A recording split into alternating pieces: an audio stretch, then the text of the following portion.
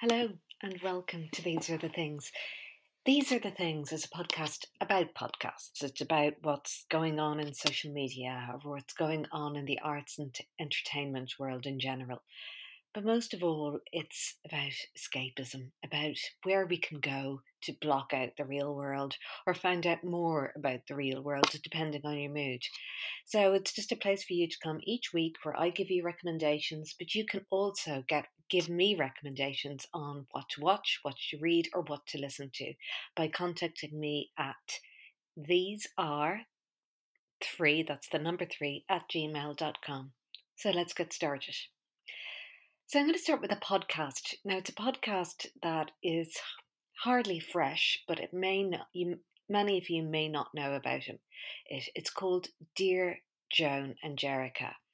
Joan and Jericha are ladies, I would say, possibly in their late 50s, early 60s. They have worked in the fields of life coaching, female sexual health, counselling, sports journalism. They have a wealth of knowledge, really, from over the past 32 years between them. Joan has been married several times and has 5 children, while Jericha has been married for 30 years and has her only daughter, Cardinal. Joan recently turned her hand to erotic adult literature, whilst Jericha has written 5 books on depression. Now, while none of that might grab you, you might be interested to learn that Joan and Jericha are actually played by Julia Davis and Vicky Pemberton. Julia, as many of you will know, is absolutely hilarious from her creations of Nighty Night, also Sally Forever. She also had a sketch show with Rob Brydon for a couple of years. She is bold in the Irish sense of the word bold. She is filthy and she brings all of that to the plate in this podcast. It is hilarious and it is absolutely filthy. Be very careful where you listen to this. I would suggest making sure that your headphones are very well secured so that nobody else in public, if you're listening to it in polite company, can hear it. But it's very, very funny, all double meaning. They are working off the premise that they are agony ants, as you will gather from the title of the show, and they are incredibly judgmental. Women are not their friends. I would say they are definitely chauvinists in their own way and absolute filth. But my God, will you laugh? Very uncomfortable listening at some points. It's very cruel and very uncomfortable in the way that Julia Davis can only be cruel and uncomfortable and make you weep with laughter at the same time. Okay, so we'll go from that to something not quite as funny and certainly it's not uplifting, but I think everybody is talking about it and it is a must see, unfortunately, because we got to get a grip on what's happening to this planet. It's David Attenborough's new documentary, the Netflix documentary, A Life on Our Planet. It's a little like The Social Dilemma. It's not telling us anything that we haven't already heard, especially over the past 2 years, with thanks to the people like Greta Thunberg. Climate change has been very much in the news. So we know what he's going to present us with, and it is a very dark tale. I didn't find it an easy watch. I was left bereft, utterly depressed afterwards. And I find this an issue. This documentary is about 2 hours long, and he goes in deep into showing us just how our planet has disintegrated, really, since he first started making documentaries back in the 1950s, and what we as humans have done to the planet. And he carries that on and he educates us on that, and we need to know and we need to be told. and he doesn't let up on that. But then for possibly the last 90 seconds, maybe more, maybe he goes into 3 minutes, he does the grandfatherly thing of putting his arm around us and telling us that everything's going to be okay and that everyone on the planet changes their ways and never gets on a plane again and never eats meat again and, never has a shower that lasts longer than 4 minutes and 30 seconds. We can do this. We can turn around the planet. But he gives us hope. But at that stage, I watched this on Sunday morning, and to be quite honest with you, at that stage, I thought I couldn't really see much hope in anything.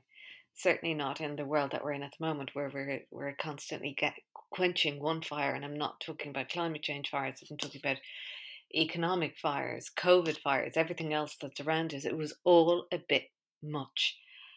Perhaps he'll do another one. We could do with a whole 2 hours of how to save the planet, of how we can do this and get us into the right frame of mind, rather than just educating us on just how bad everything is.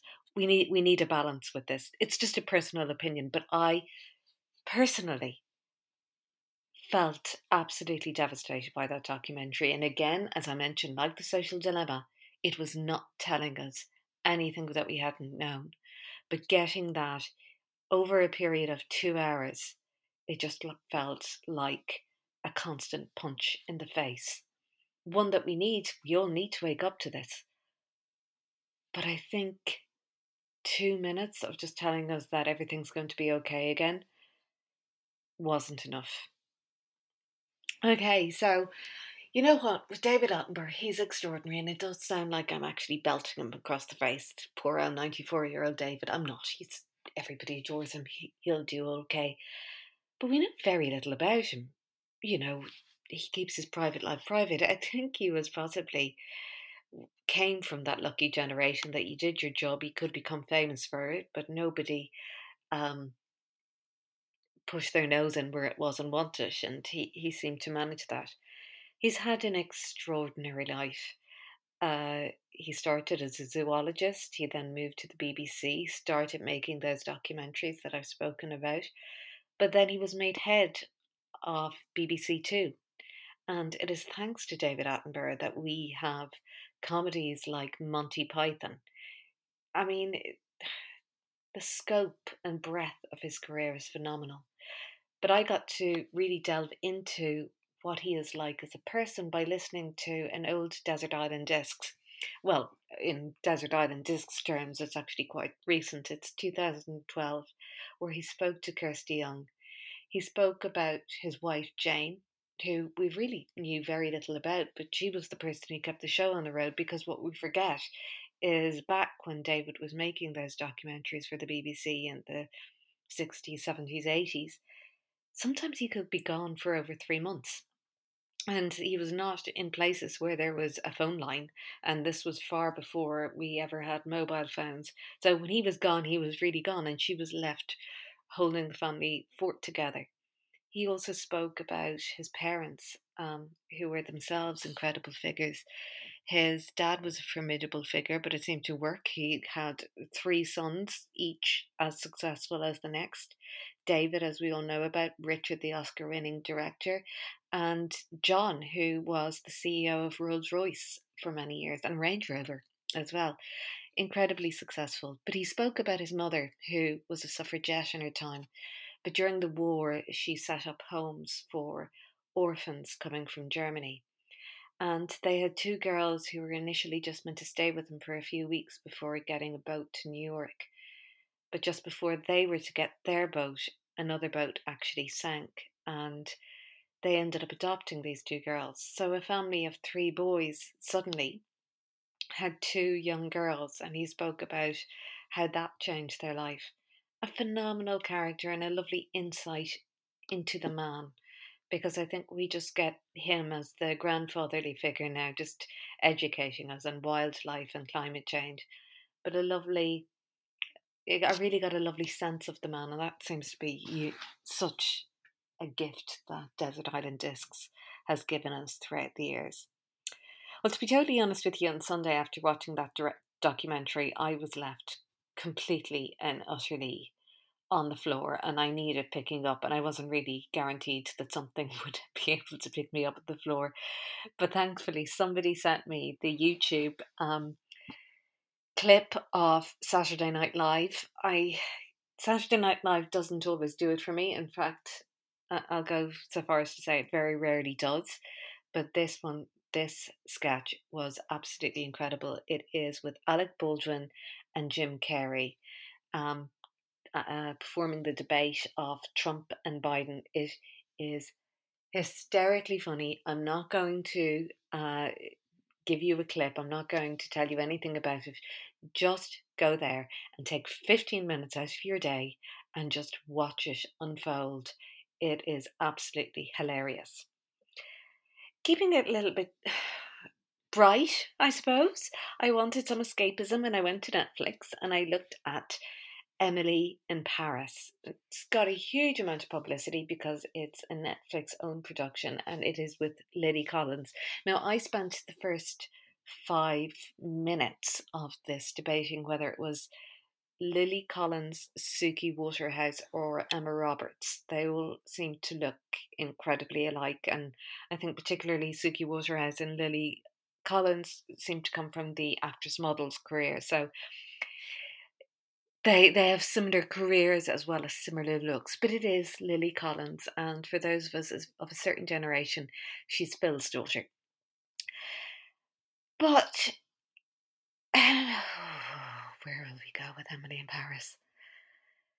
It has divided opinion, and it is beautiful. It's very, very pretty. It's very Lily Collins. It is that classic, pretty, perfect, glossy show. And yeah, I think if I was to turn it down and look at it, and had I not knowing anything about it, and if I was asked to guess, I would say this is a Ryan Murphy production. It has that gloss about it, that shine, that extremely camp but pretty, shiny show.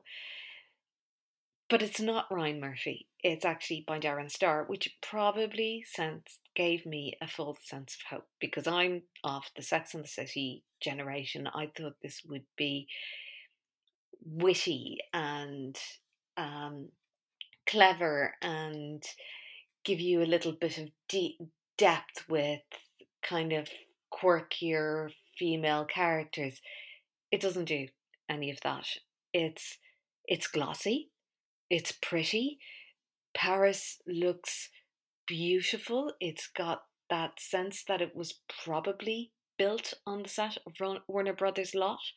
It probably wasn't. They possibly did go to Paris to film it, but it's got all those primal colours of a Ryan Murphy production, and none of the depth of a Darren Star production.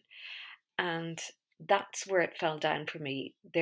It's very stereotypical in the way it portrays Paris. It's got absolutely no grit whatsoever. French reviewers are absolutely appalled by it. And as I've just smashed croissants all over this, I will go to say that some of you will love this. Some of you will absolutely adore it. It's fabulous. There's some escapism. She looks beautiful first thing in the morning. Her hair is glowing. It's perfectly Raphaelite curls coming off. Everything. She looks fantastic. Her shower goes for 4 days and her skin looks dewy. Everything about this is just perfect. It's the way you want to live your life. But if you're looking for grit, a bit of wish, don't go there. I think I got about 4 episodes in, and that was enough for me. I couldn't deal with it anymore. So, okay, we'll just go and see what's happening in the rest of the world. It seems to have been a week of cancellations, or postponing various films. Cineworld has closed 128 cinemas worldwide, unfortunately. Steven Spielberg is delaying West Side Story. Kenneth Branagh is delaying Death on the Nile.